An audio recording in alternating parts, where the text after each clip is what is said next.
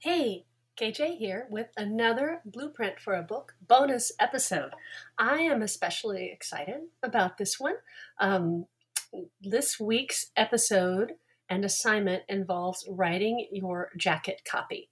And I wrote in the show notes that it's a pretty common thing to tell writers that you don't want to write your jacket copy or design your cover before you've written your book because it's not writing your book. And until you have an actual book, you don't want to get distracted by things like that. But jacket copy is not a distraction. I like to think of your jacket copy as the promise to the reader.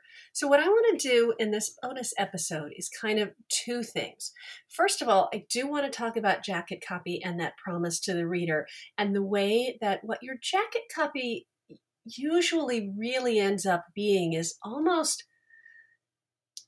your first chapter. It's establishing the either protagonist or the situation of the reader and the writer, depending on whether you're talking nonfiction or fiction, and then telling the reader of the back of the book or the flap copy why they want this.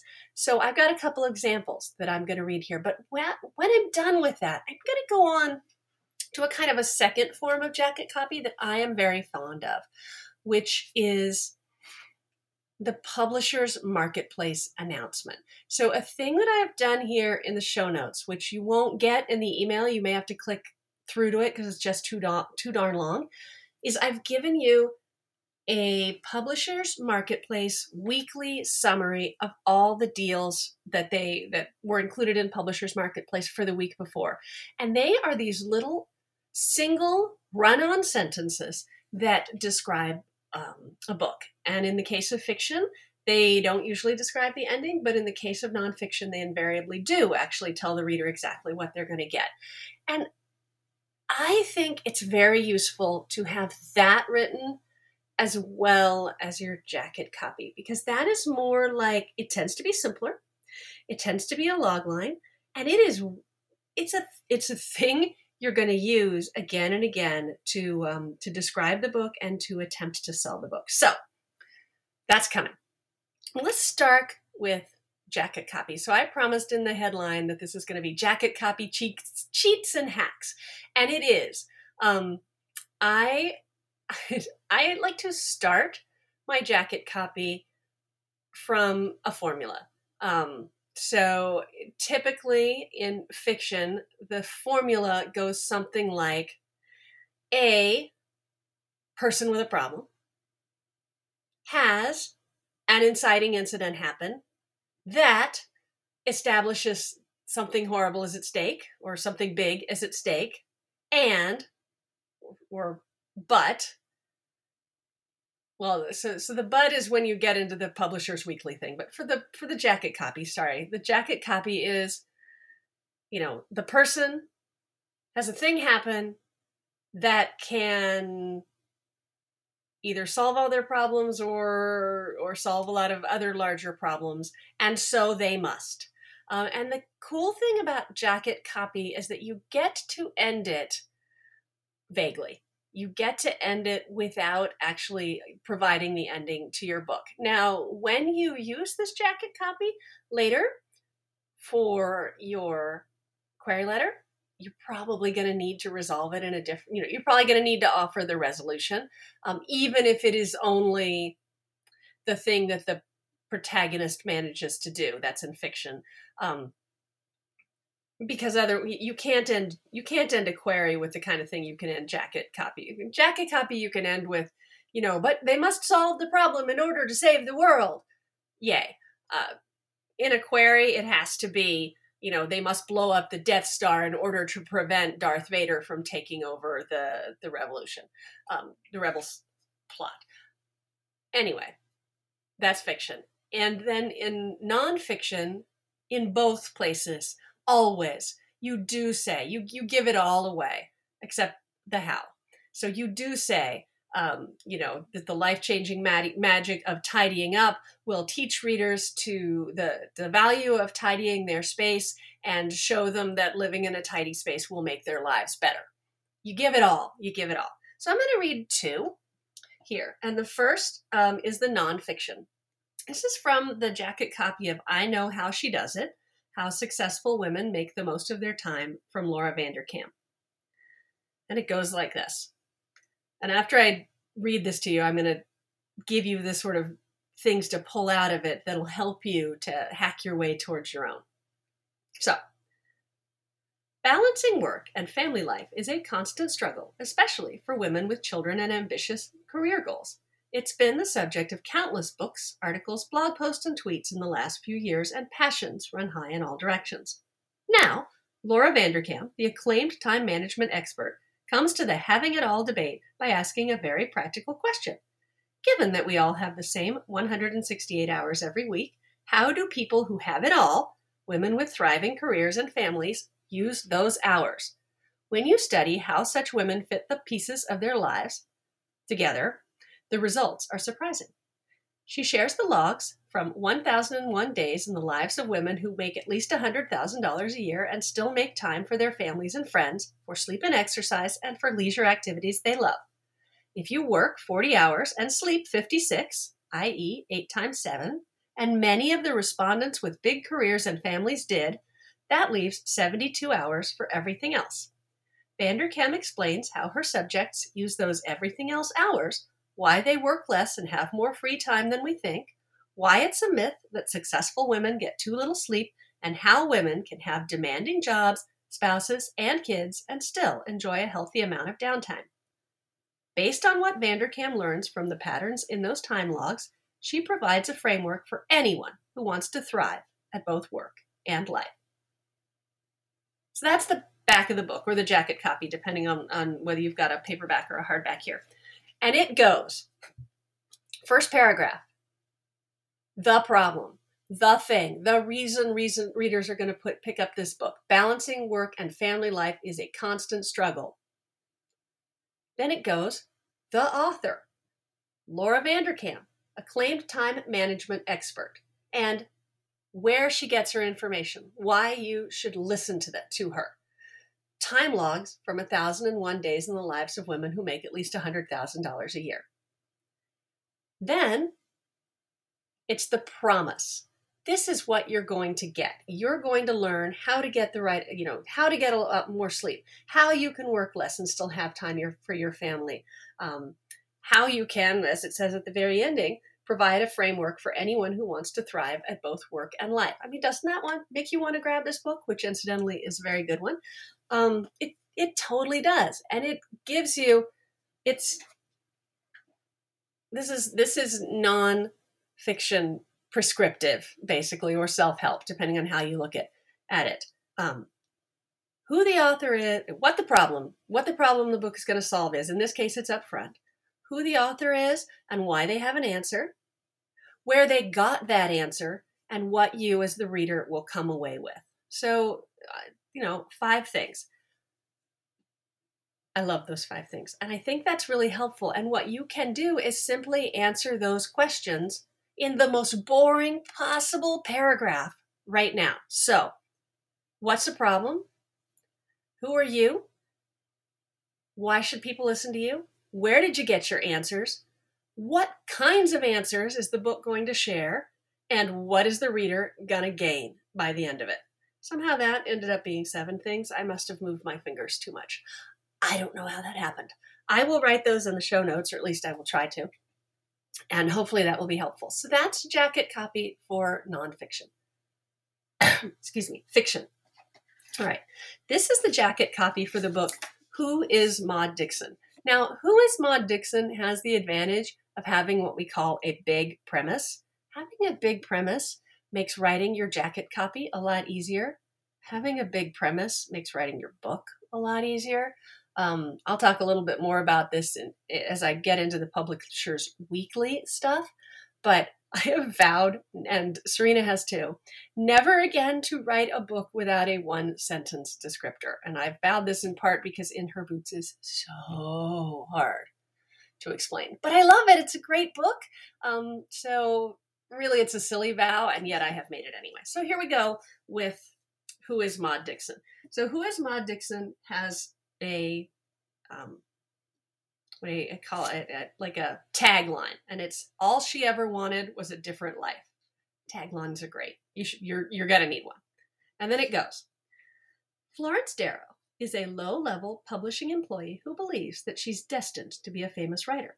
When she stumbles into a job as the assistant to the brilliant, enigmatic novelist known as Maud Dixon, whose true identity is a secret, it appears that the universe is finally providing Florence's big chance. The arrangement seems perfect. Maud Dixon, whose real name, Florence discovers, is Helen Wilcox, can be prickly, but she is full of pointed wisdom, not only on how to write, but also how to live. Florence quickly falls under Helen's spell and eagerly accompanies her to Morocco, where Helen's new novel is set. Amid the colorful streets of Marrakesh and the wind-swept beaches of the coast, Florence's life at last feels interesting enough to inspire a novel of her own. Can I just pause and point out that that's basically the first 2 or 3 chapters? And here we go. But when Florence wakes up in the hospital after a terrible car accident with no memory of the previous night and no sign of Helen, she's tempted to take a shortcut. Instead of hiding in Helen's shadow, why not upgrade into Helen's life? Not to mention her best-selling pseudonym. If that doesn't make you want to read that, I don't know what will. It is a fun book. So the jacket copy for a novel is really where the character is at the beginning, what happens to push them into a new series of events or a new life or a new bunch of decisions, plot-wise, what causes them to embrace that emotionally, and what they're going to have to do to get out of this. And then you get to stop. That is the delight of the nonfiction jacket copy. You don't have to say how it ends. In fact, you're not supposed to, other than sort of, this one ends with, it's a stylish psychological thriller about how far into the darkness you're willing to go to claim the life you always wanted. So you could end it with that. That's because this is in the voice of the publisher. If it were not in the voice of the publisher, it would probably be something like, Florence must discover how far into the darkness she is willing to go to claim the life she has always wanted. Dun, dun, dun. Yeah.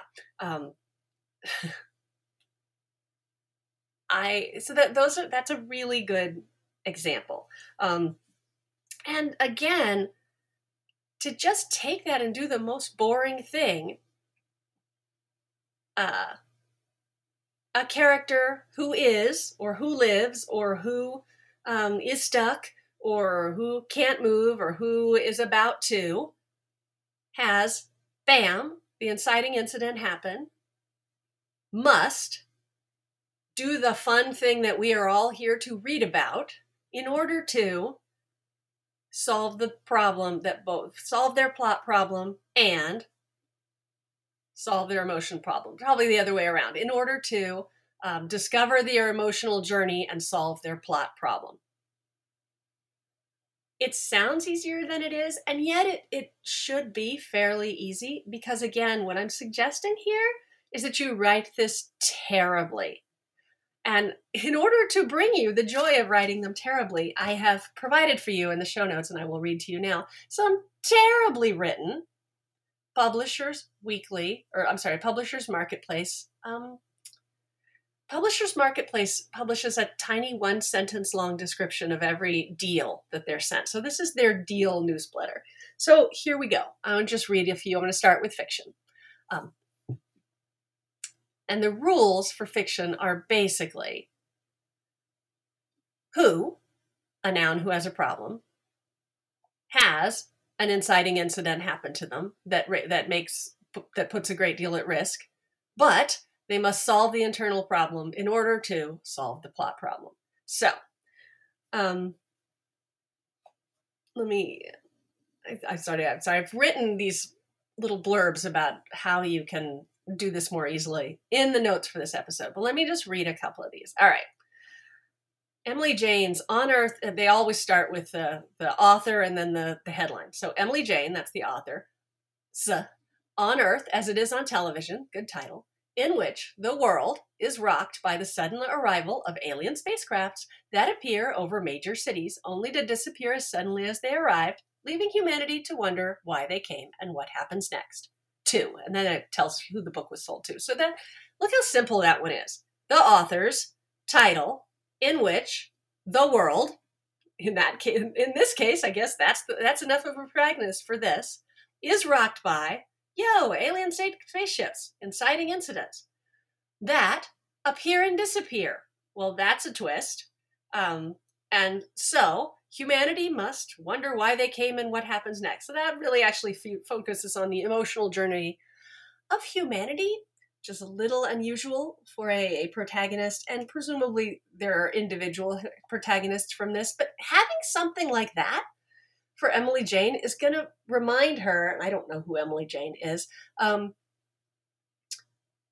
what she's focused on and what the promise is, what readers are going to expect. So readers are going to expect a broad slice of humanity thrown for a loop by alien spacecrafts who show up and then disappear.